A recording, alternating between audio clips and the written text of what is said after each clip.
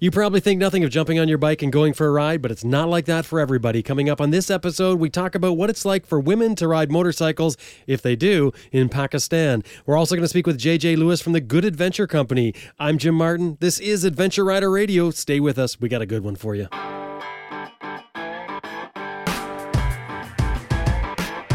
This is Nick Sanders. I'm Jason Spafford. And I'm Lisa Morris. My name is Austin Vince. This is Rob Beach. I'm Rachel. This is Ed March. This is Glenn Hickstead. This is Dr. Gregory W. Fraser. This is Dave Barr. This is Alan Carl. This is Tiffany Coates. Hello, here is Herbert Schwartz. I'm Brett Tax. This is Zoe Cano. This is Nathan Millward. My name is Graham Hoskins. This is Joe Rust. Hi, this is Jeremy Craker. I'm Simon Thomas. And I'm Lisa Thomas. It's Simon Pavey here. Hi, this is Grant Johnson. This is Robert Wicks. This is Elisa Workler. This is Ted Simon. You're listening to Adventure Rider Radio.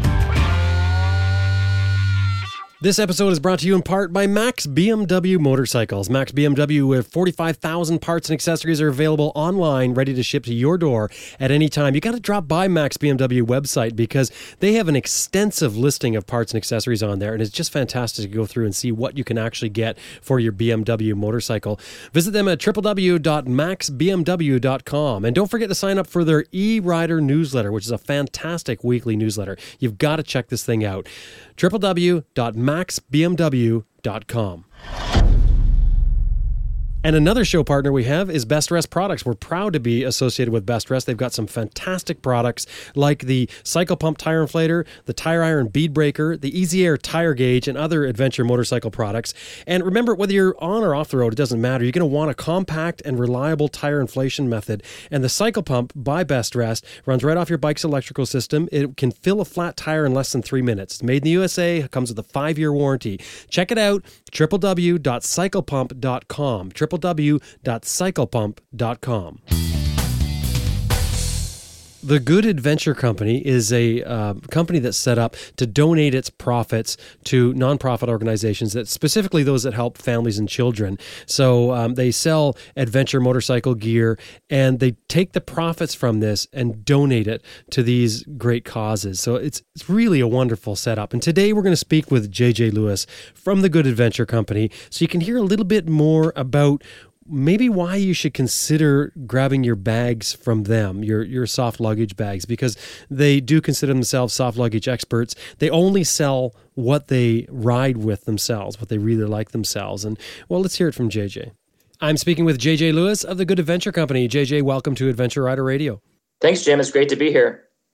Well, we've been talking about the Good Adventure Company for a while here on Adventure Rider Radio, and a lot of people have dropped by your website to check it out. For those who haven't and those that don't know about it, let's talk about the Good Adventure Company. What's it all about? Well, I've been working with Lost for a Reason for a long time, since basically its inception in 2012. And we've always asked for donations and sponsor support. And I wanted to create an engine basically that would fund Lost for a Reason and fund other similar organizations, not by always asking for money, but by selling the gear, the best adventure gear that you can buy, and using the profits to fold back to help kids and families. I imagine that's the problem that many people deal with, probably everyone that does any fundraising at all. They have very little to give back for it, other than the feeling that you get, which is a fantastic feeling, but that feeling you get when you give money for something. This model that you've set up is a win-win. You can't go wrong because you get the satisfaction of giving, yet you're really getting your money's worth anyway, backed up by customer support. So it's a really good setup. I think it's an excellent plan you've got here. But I probably should have started by saying, tell us about Lost for a Reason. Well, Lost for a Reason is a great nonprofit organization, and you'll see a lot of folks with those stickers on their bikes. And it was started by Ron Grace, and he and I got together in 2012 just by a phone call. And being a social worker on the Navajo Nation, he asked me if I knew any organizations that could use some assistance, and I sort of laughed, and I said, "Are you serious?" And it just basically snowballed from there. So Ron and I have worked real close trying to find projects on the reservation and coordinating volunteers. And we've done some great things. Most recently, we completed a project at one of the only domestic violence shelters on the reservation. And it was about a $50,000 project. that involved getting, plumbing, drywall, ripping out a whole room and basically a facility area that we were able to do with all volunteers, all donated materials. And we just finished it last spring. So it involved about 6 or 7 full weekends of work, and we had so many volunteers come help us. But we really, really made a huge difference for that organization.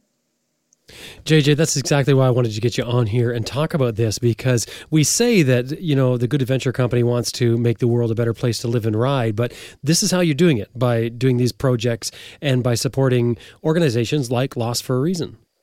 Exactly. So our dream is to sell the best gear and use those profits responsibly and be able to actually show exactly what we're doing on our website.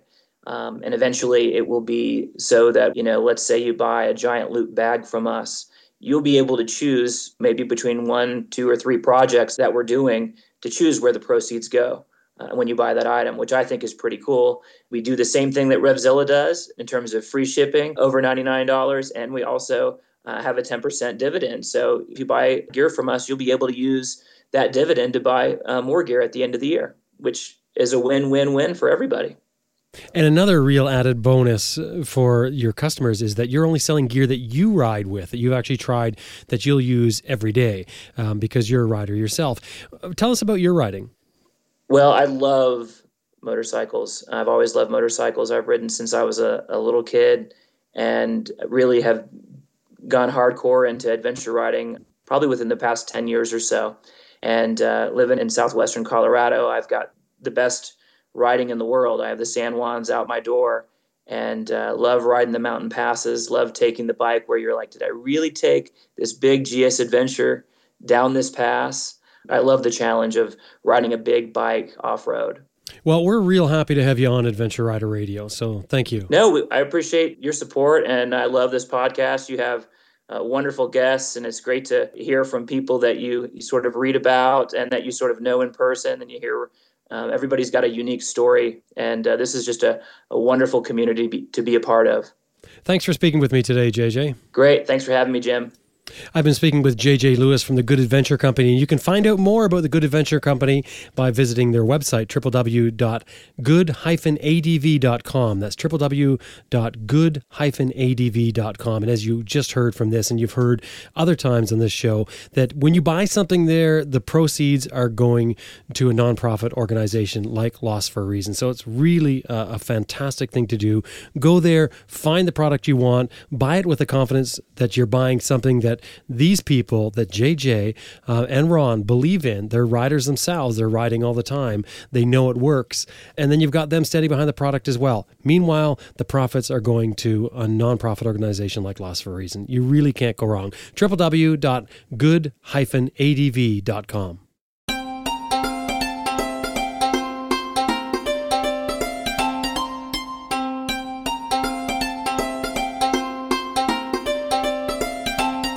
Most of us take motorcycling for granted. We use our bikes for transportation to go to work or the store. We ride on weekends and holidays, any chance we get because, well, we just plain love it. We ride with friends or solo, whatever we feel like doing. We don't have to worry about whether we're male or female or whether we're the rider or the pillion or how you're sitting as a pillion for that matter. We just ride when we want to ride. And of course, it's not like that everywhere in the world. But things are changing, in some places at least, like Pakistan, for instance. In Pakistan, women's mobility in public is a major social issue. There's socially sanctioned rules which indicate how a woman may sit as a passenger on a motorcycle. It tells you that a woman must sit with both her legs on one side of the motorcycle, and it's socially unacceptable to ride with a leg on either side. And in Pakistan, women seen riding motorcycles are an anomaly. And at times, they're practically shunned for trying to cross any of these social and cultural boundaries. But a 20-year-old female student in Pakistan named Zenith Irfan is changing that, or at least trying to. She's become a bit of a heroine to women who want to have that independence and choice to ride a motorcycle or do other things that women do in many parts of the world. She's raising awareness of this issue through her long-distance riding, at least by Pakistani standards. And she's become the first Pakistani woman to travel 3,000 kilometers solo on her motorcycle, exploring areas of Pakistan that have never seen a woman riding solo, let alone the fact that she's riding one like the rest of the world does with one leg on either side of the bike. And you can see this social change starting to happen in Pakistan. If you look at the online articles recently written about Zenith Irfan and her motorcycle adventures and what she's doing, things that women haven't traditionally done there. On a site called Pakistan Defense, which featured an article of Zenith and her motorcycle and a recent trip that she did, it received pages of comments, pages of them, some supporting, some criticizing, but the majority seem to be supporting her. For instance, there's one here with the online ID of McNuri, and they wrote, quote, "She is a brave girl indeed, breaking another stupid social norm which stops women from riding a bike, instead forces them to sit in an unsafe position while riding as a passenger. The only riding on a bike women do is as a passenger with both legs hanging on one side. That would be a circus act in other countries, but in the subcontinent it protects women chastity," unquote. Apparently, the law of the land doesn't say that women can't ride motorcycles in Pakistan. It's just a social rule. It's something that everyone's grown up understanding as that's the way things are there. Recently, though, more and more women are saying they want to ride, and they're getting their licenses, and they're riding solo. Yet in another comment, for instance, online here, if you look at the blog called Pack Wheels, this one was entered by someone who ID'd themselves simply as guest. Quote, "Where did she get her driving license? Given our cultural status quo, probably she faced some hurdles and insensitive remarks, as well as some well-intended advice on why girls shouldn't get a license for two-wheeler," unquote. Zenith says there is a social taboo for women riders in Pakistan, but one of her goals is to stop that gender stereotyping and encourage Pakistani women to follow their dreams, whether it be riding a motorcycle or doing other things that women do around the world. Inspired by her father's unrealized dream to travel the world by motorcycle, he died at an early age, and encouraged by her very liberal mother, Zenith traveled the treacherous terrain of the Pak-occupied Kashmir belt in northern Pakistan on a solo motorcycle adventure for 1 week. Now, that may not sound like much by European or North American standards, but you have to put it into context. Imagine a woman breaking these social norms, these social accepted values, and riding her motorcycle solo for 1 week in Pakistan. Zenith has become an icon for women riders around the world, crossing barriers and breaking out and making the choice to ride no matter what. And today we have Zenith Irfan on Adventure Rider Radio. My name is Zenith Irfan, and I'm a 20-year-old Capricorn studying in Lahore School of Economics in Lahore, Pakistan, doing my majors in marketing and finance. And I'm a motorcycle fanatic. I love riding on the streets, on the mountains, and exploring the unexplored places of Pakistan. Welcome to Adventure Rider Radio. Thank you for having me, Jim. It's a pleasure. Tell us about learning how to ride and your reasons for doing so. It starts back when I was 12 years old. It actually traces back a really long time. The idea was when I was going through some photographs, my mother was going through some family photographs, and she saw this photograph of my father, and she said that your father basically wanted to go on a world motorcycle tour. And because he died at a very young age, he couldn't pursue his passions. So she gave me this really crazy idea of learning how to ride a motorbike, which is very, very strange for people in Pakistan to hear this, because not many mothers encourage women or girls to ride bikes because it's considered something very dangerous. But when it came to my mother, she was like, you and your brother should pursue this dream of your father's and go and explore Pakistan and see what the road has for you. And then it started when I was 12, when I started riding motorbikes. My brother at first trained me the basics of how to change the gears and what you should do and what you should not do. And then I started riding slowly within 6 months on the streets, and those 6 months became years. And then when I was 16, I was almost a professional motorbike rider in Lahore. And this crazy dream of my father's was fulfilled when I went to Kashmir, and I decided that so what if my father died? I can relive his soul through riding this vehicle which I have with me and going around with it across Pakistan. Zenith, let's talk about the cultural aspect of this to begin with. You're saying that it's considered to be a dangerous thing to do to ride a motorcycle, and I mean, I think most people will agree that there's a certain amount of danger when you're on two wheels, not protected by a car. But in your culture, there's more than that, isn't there? More problems with a woman riding a motorcycle. Yes, there is, but even you might not know this, but there is also this kind of a perception that even if a woman is not riding as a saddle pillion rider, if she's saddled to one side, it's a much better way for a woman to sit behind a motorcycle. They don't like the fact that a woman is sitting behind with both her legs open on the back of the motorcycle. So even that position is considered very, very strange for people in Pakistan. Let alone the fact that I started riding was very strange for people. It was a concept which was very alien to them. And but I wouldn't say that people discourage this. They do encourage the fact that women are going out there and they're actually living the lives which they want to. But there are some cultural constraints to this. There are some pockets of society that do not consider this to be religiously fine, and they don't consider it to be a good thing that you're going out on a motorcycle.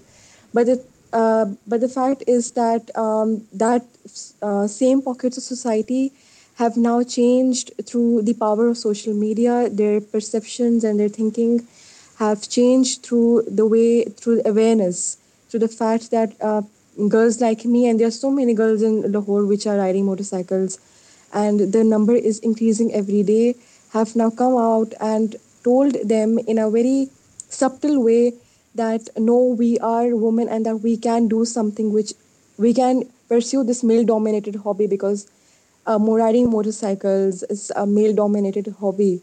And there's a very the women riders in Pakistan live in a very marginalized pocket of society. They are very marginalized, and we don't have much hangouts over here like we do in other parts of the world. And there can be a threat to us security-wise if we don't consider our safety positions. But still, everything has changed now. Lahore, where I live in, people have accepted this, that the woman gender is a very brave one, and they have accepted this fact that in fact they have accepted and are happy of it, that Pakistani women specifically are brave enough to go on such long pursuits, and they are very happy from it, and they feel proud that we are representing our country. So yes, there are cultural constraints, but they are not that many to bound a girl to keep to herself and not pursue this. I mean, girls are doing this, girls are going out, but there are very few of them who go on long journeys, and I hope that they do in the future. When you mentioned about the pockets of society that, that sort of, I guess, are still holding out to the old ways, are they geographically isolated? Do you find that you ride outside of the city and there's a different attitude than there was in the city? There is a very different attitude. I mean, yes, I would agree that there is this place called Khyber Pakhtunkhwa, and this is where all those, the Pathans live. And the Pathans and the Afghan refugees reside. And these are the very, very tribes, people who have been associated with the Taliban and the militant groups. But it's not necessarily that they themselves have been associated, only the fact that their lineage and their culture has been associated with it. So when you ride past through them, there is this hostile reaction from their side that they are very, it's strange to them, because the women in their side, they're field workers. They are just on the grass fields, picking up grass all day, picking up the plants all day, and they do farm work. So for them, the concept that a woman is liberal enough and that she has its freedom to go around like this on a motorcycle is very, very new. And I don't blame them, because they have been living in such geographically isolated areas. They don't know what the city life is. And all of a sudden, a woman is riding a motorcycle in their colony. It's something very, very new for them. It's something very alien to them, like I mentioned earlier. But they don't actually say something to you. They just watch and they're like, wow, we never knew that even women could do this. In fact, a woman riding a car for them is really strange. And the people who are in the city, they are more accepting. Yes, they are more encouraging as compared to the people who live in such areas near the farms and near the countryside. I would say the countryside, but they are welcoming. They welcome you in their homes. They do ask you a lot of questions and how I did it, and they ask us the stories about the city life and do women ride motorcycles over there. And it is very, very, it feels very nice to actually explain to them that there are these type of women too who are flying planes and who are riding trucks, like motorcycles and driving trucks. So for them, it's very interesting. For them, it's like a whole new world. Well, that's what I'm interested in, is the reaction that you're getting. I mean, what sort of opposition are you up against when you run into people who are not impressed with what you're doing? Or I shouldn't say not impressed, maybe even taken aback by what you're doing. They look at it and they think, oh my gosh, there's a woman on a motorcycle. What is the range of response? Is everyone just like you described there, where they're saying, well, that's very interesting, I didn't realize you could do it? Or do you have more hostile responses as well? No, I am very lucky that I did not receive any hostile response, though I have heard in the past that even the male riders have been receiving a lot of hostile response, because basically they don't like some of the areas which I said, Khyber Pakhtunkhwa, they don't like other people to come inside their colony. Like, they feel that it's a breach to their privacy, which is why they do sometimes respond in a very hostile way. Like, for example, a friend of mine went through this area called Chilas. It is in between north. It's a small little area. And there were people over there who were throwing stones at him. And he was just a male rider, which was something very surprising. But when I passed through this specific area, this time I did not receive any, people did not throw stones or anything like that. And I thought that it was just a rumor, like they don't do that anymore. And I guess it's because of lack of education, because these people have really less access to educational facilities, which is why they don't know what English is, they don't know what the proper way of living is. For them, this is what they have. They have their herd, their cattle, and their farm work. For them, this is their life. And there are some places, for example, Gilgit-Baltistan. It is a place which is very famous for its scenic beauty, and a lot of people from Australia and America come over here on motorcycle tours. And this specific area is known for its people, because the education rate is 100%, which is amazing, because every single person over there, a child ranging from age 3 to an old man whose age 65 is educated.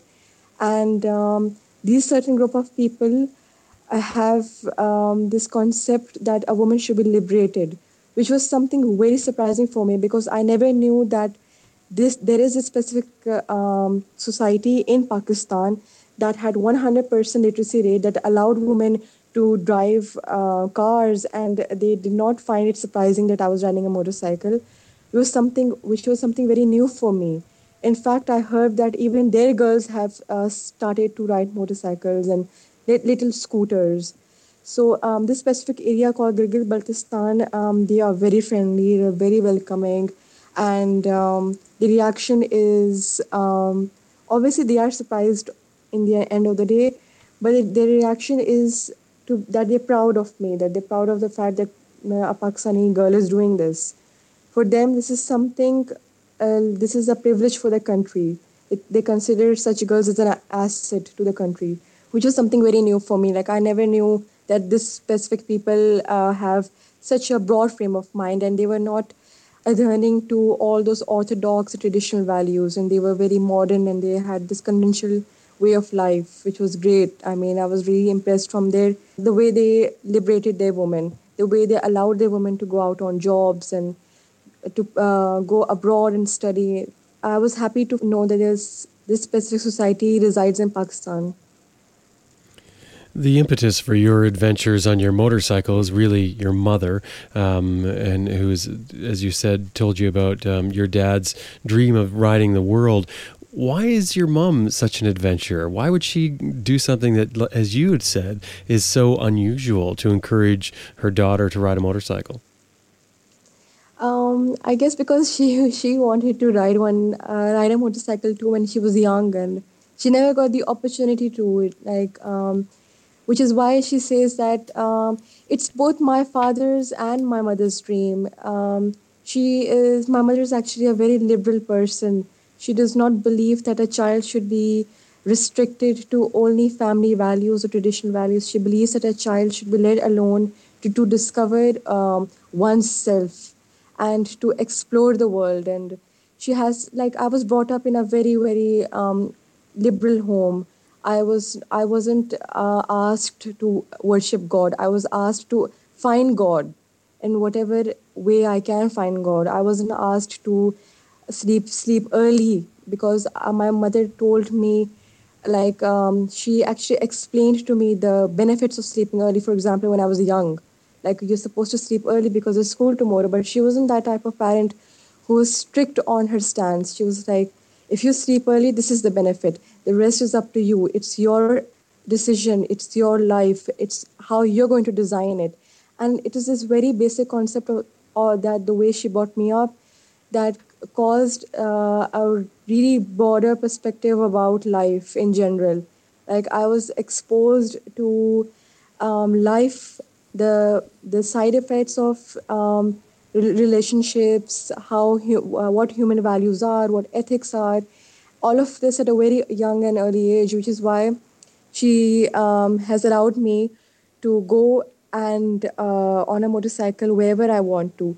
And I guess the most important thing that actually allows me to do this is the fact that she trusts on me. The trust factor that she knows that she has brought up a daughter who knows what is wrong and who knows what is right. That's what she told me. The rest is up to me, that how I am going to decide what I have to do for myself.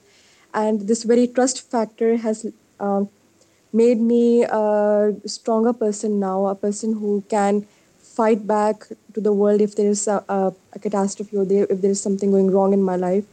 And another reason is obviously because she wanted also to ride one. But she feels that it's too late now. But I still encourage her that even now she can ride a motorcycle over here. Do you think you'll get her on a bike? Yes, I can, but she's a bit, healthy, and that's why she needs needs to be a more fit. This is what she says, and I would love to go on a tour with her. I mean, it's going to be really amazing. I really encourage her to go on one.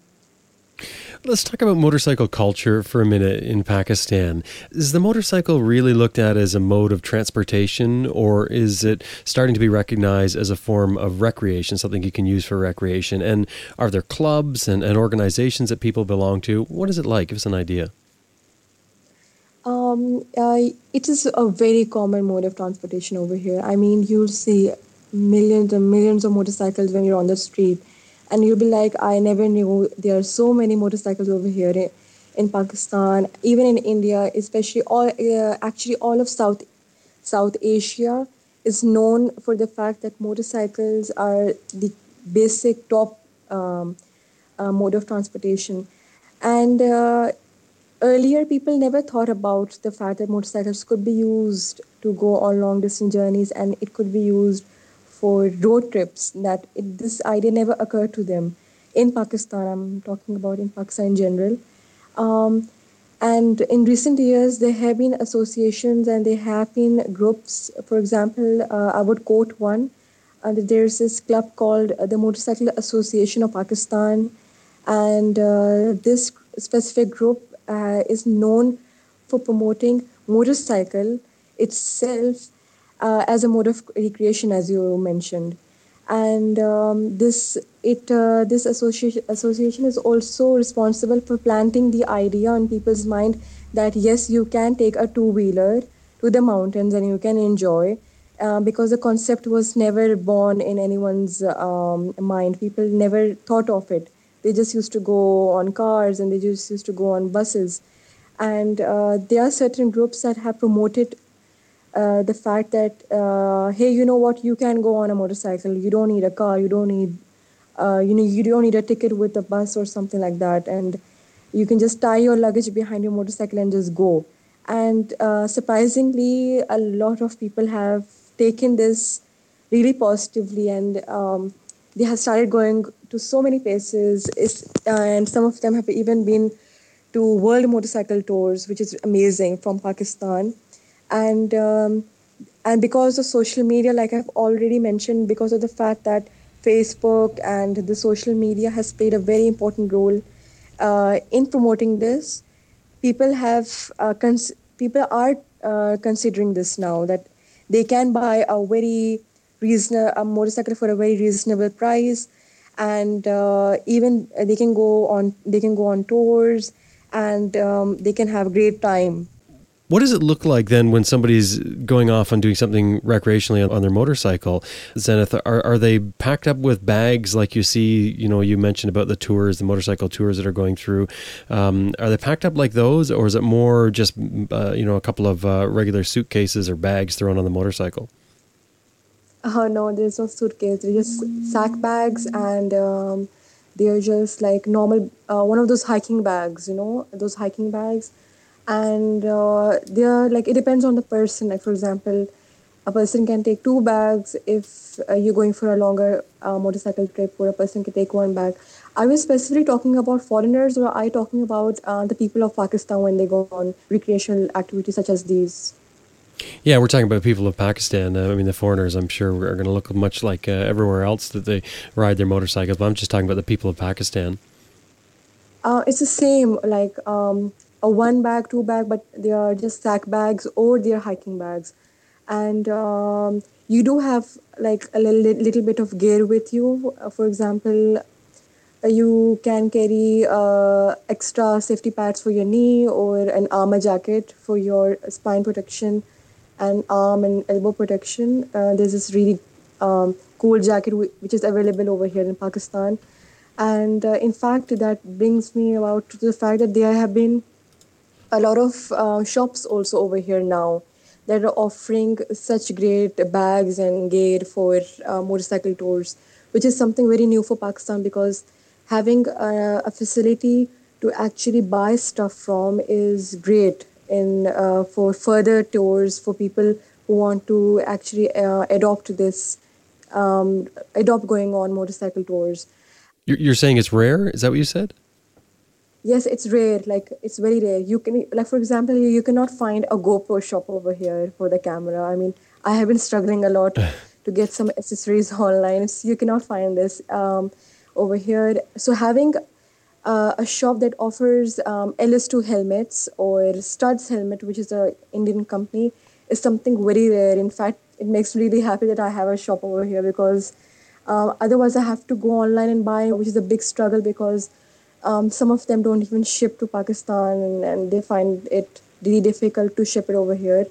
So these shops have been started opening, which is a signal that in the future there's going to be a lot of people who will start going on motorcycle tours now. If there are 100 people now, they're going to be 1,000 tomorrow, because of such shops and because of the awareness they're having that you can go on a motorcycle. So yeah. Are there motorcycle events going on in Pakistan? No. For women, they don't have any motorcycle gathering, but yes, they do have it for men. Like, for example, the club I mentioned, Motorcycle Association of Pakistan, it's also short for MAP. They do have this annual gathering every year in a hill station known as Murree, and they're like around 500 to 600 motorcyclists who come over there. And this is one of the biggest annual gatherings of Pakistan. And There are also other gatherings, but they're very small. Like, for example, there's another club known as Pakistan's Bikers Club, which is known for its annual gatherings also, and they can be weekly gatherings, and everyone comes out with their motorcycles and with their modified motorcycles and whatever type they have, and they just have a good time. But there isn't one for women specifically. And I was like told by many people that I should start this trend of women motorcycle hangouts like they are in other parts of the world. And I have started to consider this now, and in the future, if I have that many women riders who are coming up to me, I will start this event also. You're 20 years old, you're in university, and the time came where you felt it was your time to do some sort of overland trip. You've become the first Pakistani woman rider to have completed 3,000 kilometers on a motorcycle and reached the border of China. For this big trip that you did, the one that kicked things all off for you, tell us about getting that started and getting out and doing it. Recently, I went to Khunjra Pass. This is a pass which is known for connecting Pakistan with China. And it is around 1,000 kilometers, around about, from where I live right now, Lahore. It's that far. And this trip was really special to me also because I haven't been to the places where many people have already been to. Like, I haven't been to Khunjra Pass, and I haven't been to Sust also. There's another place over there. And I haven't been to Naran Kagan. There's this valley in between north also known as Naran Kagan. So I often heard people talking about you should go to Naran Kagan. It's very beautiful over there. Or you should go to Khunjra Pass, the border, the China border. Or you should go here and you should go there. And I always thought to myself, yes, I will go, but I'm holding it up because I want to go on a motorcycle. I don't want to go on a jeep or a car. So in this trip was really special to me because I got to see a lot of things that I never knew my country had. For example, I got to meet a lot of people in Pakistan, got to hear their stories, and I got to see the scenic beauty of Pakistan, the landscape, and I never knew Pakistan was so beautiful. I always saw it in pictures, but I got to see it for myself from my eyes, and I was on a motorcycle, which made it even more special. Like, it was a bonus point because you get to experience everything in a 360-degree mode. You're not confined to a small box, a car, for example, and you can actually experience the weather changes over there and everything. And this trip, I went with my brother and a couple of other of my friends, and it was very liberating. I mean, it was an amazing experience because I never knew that a person could feel so liberated through nature itself. A person could be can experience so many emotions. It can make you cry. It's so beautiful that it can literally make you cry.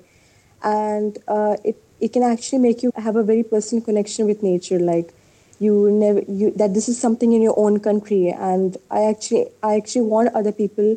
They have been going to Naran Kagan now, like, for example, and they have been going to Babusar Top, which is also another top, very famous top, to connect all these small little villages to the city. And people have been going to these areas, but I would recommend people to go on a motorcycle because there's a lot of difference between going in a bus or a car or on a motorcycle. So my aim right now is that I want especially girls to actually go and ride on the mountains, because this is an experience which is something you'll never forget. When you're old and you look at your pictures and you're thinking about this, it makes really emotional, and it is something very, very, it brings back a lot of memories if you do this. Like, it's going to imprint your footsteps and it's going to imprint your lifestyle to all these areas, which is great. So I actually this actually specific trip was also very special because I never knew I could do so much riding. Like, I never was expecting this for myself, that I could complete 3,000 kilometers on a motorcycle.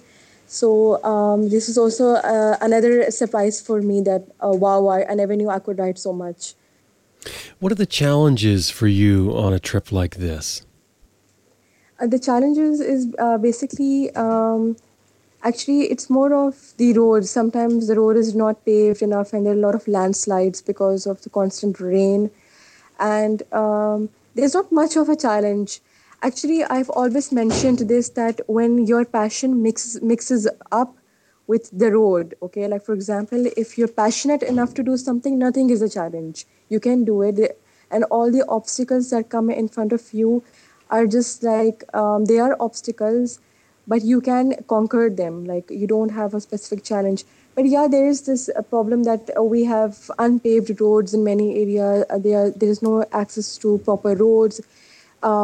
Sometimes there are no facilities to even buy a bottle of water. So you have to be firm on yourself that either you do this or you don't. So you have to constantly remind yourself that you have decided to go on a road, and now you have to actually blend yourself in whatever is coming in. For example, if there is rain, you have to ride in the rain. If you can't find water, you have to stay thirsty. So I have always a lot of the female riders who are actually riding on the streets at the moment, who have not adopted long distance journeys, ask me, how do you do this? Like, how do you just plainly go? And I always say it's something about passion. It's something about what drives you, what makes you feel happy. And it's something about the fact that you find happiness in such things, that every challenge for you is an experience. So there are not many challenges. But yes, I won't say it's easy. It is difficult, but it depends upon your frame of mind, your perception. If you're finding even the slightest thing to be a big obstacle, you can't do it. And if you're taking it in a very optimistic way, in a positive way, then you can do it. So yeah, it's something upon you, upon your frame of mind. Zenith, I really like what you said there about when you mix your passion with getting on the road, there are no real challenges. I think that's fantastic and very truthful. Yeah, it is. I mean, it is. It's actually not confined to only motorcycle journeys. It's about every aspect of life. Even if you're working, even if you're doing something like that's making you happy, especially, I've always mentioned this. And unless and until you're not passionate enough, everything is going to be plain boring. So you have to be passionate enough. You have to be crazy enough to do it. I always mention this to my friends. I 100% agree, and that's why I like it, because I find a lot of motorcycle life is metaphors for life. You know, a lot of things we do with motorcycling and that we talk about with motorcycling. When you finished this trip, what was that like? Did you come back, sort of celebrate the trip, or was it was just something you did and you just happened to be the first female rider to have done it? It's going to sound very weird, but actually every place I went was a celebration for me. I'm not fond of partying, and I'm not fond of those typical way people celebrate things. I'm fond of celebrating on the road. I'm fond of actually exploring myself being on the road. So for me, every checkpoint where I went was a celebration. For me, it was an accomplishment. And I did not celebrate when I came over here, and I just felt accomplished. And I did not do this because I wanted to be the first Pakistani woman, or I wanted people to label me as the first Pakistani woman to do this. This was something very private. The journey was very private. It was very personal to me. It was something I felt like my father was there with me. It was something very emotional. I felt personally connected to him through this. And which is why I felt happy that I have done this for him. And I did not do this because I wanted people to say that, hey, you're the first Pakistani. This is a bonus point. This is something which comes along with it. Because I never knew I was the first Pakistani. They said that you were, and I was happy in that, oh, wow, I never knew this. But for me, all across the journey, it was my father and him. And because of the fact that I never got to even see him, I was 10 months old when he passed away. So for me, this is like I'm actually trying to personally communicate with him through my motorcycle and through my journey. And when I came back, my mother was very, very happy, and she was proud of the fact that I could do this. Were there times when you wanted to give up, when things got really difficult? There were times when I was on the road, when I was on my journey, that I felt like giving up. And this is something which I don't talk to people about, but I wouldn't want to talk about it now, because you sometimes do give up when you're towards a certain goal, and because you're tired and you haven't had much sleep and you just want to give up. And there were times when I felt lost, like even though I did have this fact that I'm doing this for my father, I still felt lost, because this, when you're doing a very long motorcycle journey, and that also quickly, like without any preparation. For example, I haven't done one before, and I haven't actually just went to Kashmir and I came back. But I did not go on such a long one, like 3,000 kilometers is a lot. So, which is why sometimes you do feel like giving up. But then, like I always said, that because this drives you, this defines you, the fact that this is making you happy, it pushes you, like you feel like going even more and you feel like riding even more. So my mother was a constant support for me during my journey. Like whenever I felt tired and I don't want to ride now, I want to ride tomorrow, she was like, no, you should like go and to your checkpoint and rest over there. And she was a constant support for me, which I am thankful to her for. What bike were you riding on this trip? The bike was a Honda CG 125cc. It's a very average one. And you found that bike to be fine? No, it was very uncomfortable, because the most comfortable bike for touring in a very reasonable, which you can get in a very reasonable price, is a Suzuki GS 150, because it has a great seat and you can actually kind of lay back, and you can just ride. But my specific motorcycle had some vibration issues, and the shock wasn't a proper shock. The shock, the motorcycle one, wasn't a proper one, and it used to vibrate a lot. So I did find it very difficult at first to actually cope up with the vibration issue. But then I became used to it. It's not a very comfortable one, but it's very fast. Like it's very, very fast. What's your average speed on a trip? It depends on the road, on the place where you're riding at. When you're on the highway, you're at 105, you're at 100, even on 115 kilometers per hour.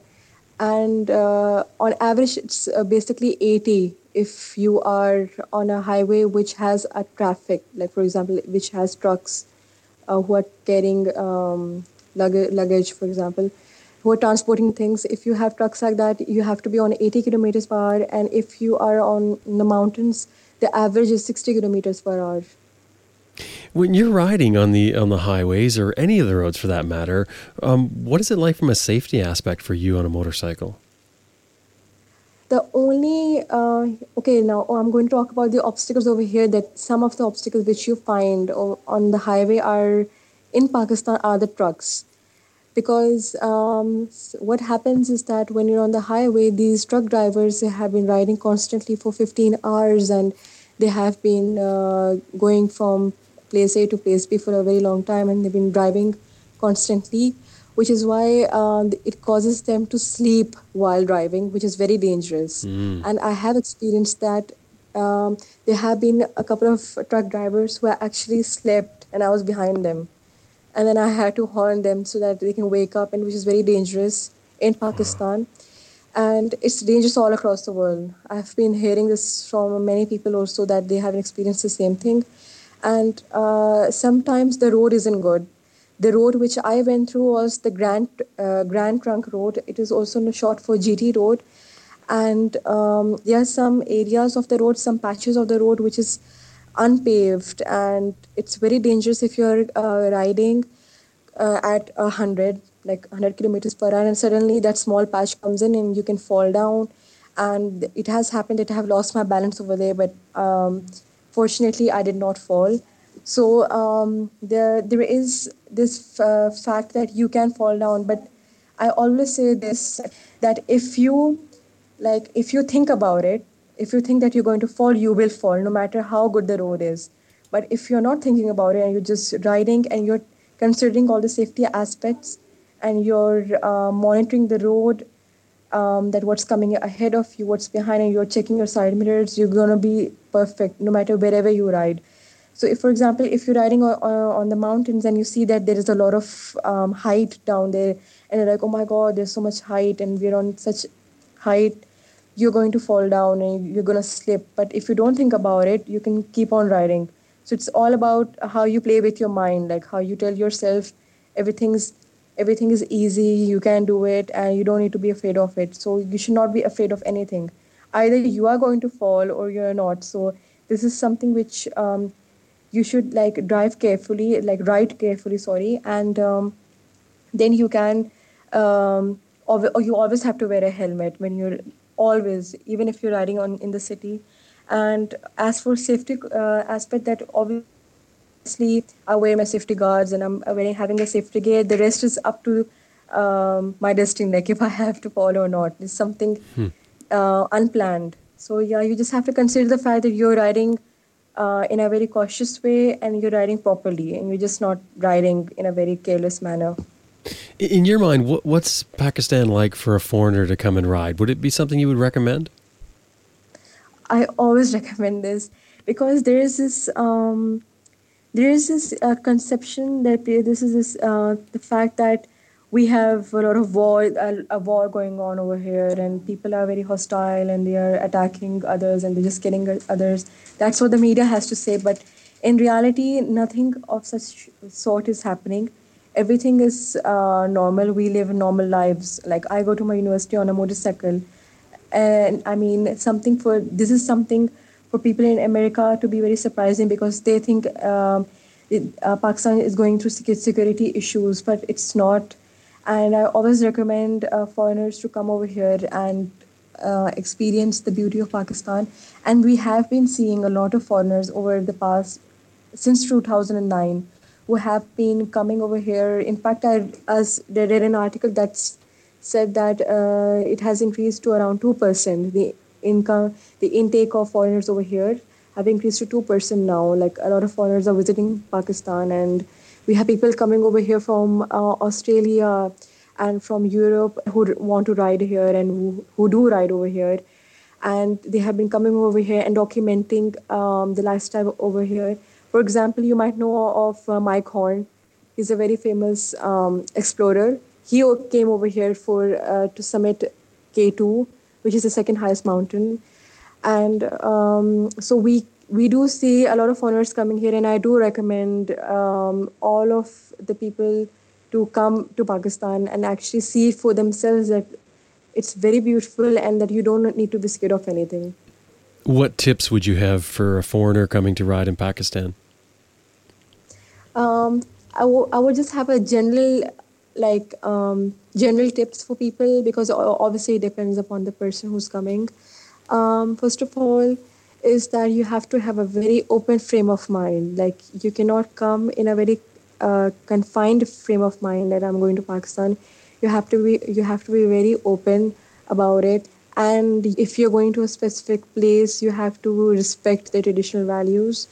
And you have to, for example, if a woman is coming over here from Canada or America, and she's going to a place which is known for its culture, heritage, and everything over there, and if it's known for its religious values, you have to blend in with them. You have to blend in with those values for a small period of time. And because it is something, I always say this, that it is something which everyone should do. Even if I come to a specific place in Europe or a place where there is a lot of religious sentiments are very strong over there, I would actually blend in with them. And I would just not be no, I don't want to do this, a specific tradition, or I don't want to do this is against my religious traditions. I don't want to do it. I won't be in that frame of mind. I would be very open about it. And also that they don't need to be scared. A lot of people who sometimes come over here or want to come over here are scared because of the news, that you hear the news that there's a bomb blast in Karachi, or there's some, I don't know, an attack in a pocket of society. So they are very scared about it, that what if they're attacked. So they have to actually come over here and see for themselves that everything is peaceful, that we live in a peaceful country. We have no attacks going on. It's something which is very, very less now. And it used to happen earlier, but now it's a peaceful country. And that they have to, because a lot of people who come from abroad have a problem of the food over here, because we eat a lot of spice and they don't. So they also have to, I think, manage the food business. But if someone is traveling a lot, then that specific person will be used to the fact that you cannot get the food of your choice because you have been not eating spice all your life, and you suddenly have to eat a spicy rice, or you have to eat spicy chicken. So a person who has been traveling all across the world will not find this an issue, but a person who wants to come to Pakistan and has not been traveling will find this an issue. Zenith, what's next for you as a rider? The next for me is India, because I really want to go to India, and I've already surprised a lot of people by saying that I want to go on a world motorcycle tour, but for people in Pakistan to say that I'm going to India is even more surprising, because obviously it's something like there has been this idea that, Pakistani are not welcome in India, but I don't think that's true, because a lot of Indians have invited me over there. And I want to go and experience the Indian lifestyle, even though it's very much common to the Pakistan lifestyle. But India has a lot of monuments and a lot of heritage history, cultural history, which is why I want to go over there now. The next stop is India and Tibet and Nepal. Zenith, you have a great outlook on life, and you certainly are doing great things with motorcycling in Pakistan. Thank you very much for coming on to Adventure Rider Radio, and we'll talk to you again. Thank you so much, Jim, for having me on Adventure Rider Radio. I've been speaking with Zenith Irfan, and you can find out more about Zenith and her travels by visiting our website, www.adventureriderradio.com. Go to the show notes for this episode, and you'll find a link in there to her Facebook page, which is what she posts all the photos of her trips on. Got some great information there, and you'll want to follow what Zenith is up to. We're going to have her back on the show later on when she's on her next adventure, possibly while she's on her next adventure. So listen and stick around for more of that coming up. Now, don't forget, when you're out there looking for parts or accessories, don't forget who brings this episode of Adventure Rider Radio to you: Best Rest Products and Max BMW and the Good Adventure Company.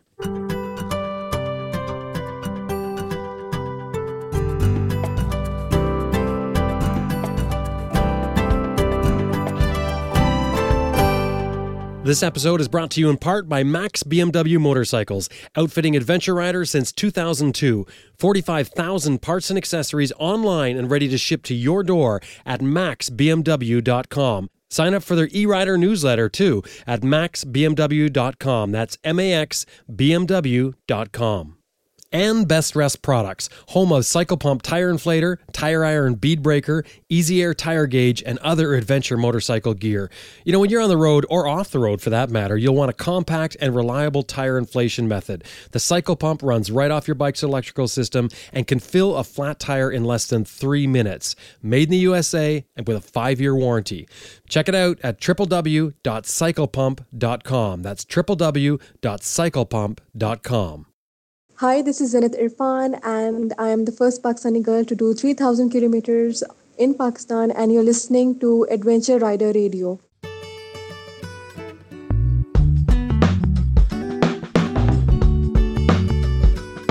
Well, that about wraps up another episode of Adventure Rider Radio. We hope you enjoyed listening to it as much as we did making it, because it was great fun making this one. And we are still on the road, by the way, in case you're wondering about Adventure Rider Radio's status. We haven't been real great about posting things, but that'll come. Give us time. We're sort of getting into the rhythm of the travel thing. I'm Jim Martin. This is Adventure Rider Radio. Now it's time to get out there and ride your bike. But of course, before you do, drop by our website, send us a comment, hit us up on Facebook for a comment, follow us on Twitter. We're at ADV Rider Radio on Twitter. And of course, if you Google us, Google Adventure Rider Radio, you're going to find it no matter what. And that's a good thing.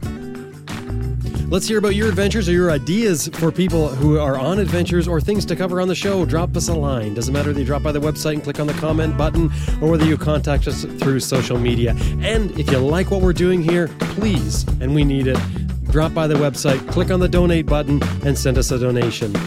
That makes our day. Adventure Rider Radio is made possible through Canoe West Media, and special thanks to our wonderful co-producer, Elizabeth Martin, who does so much work behind the scenes you'd have no idea.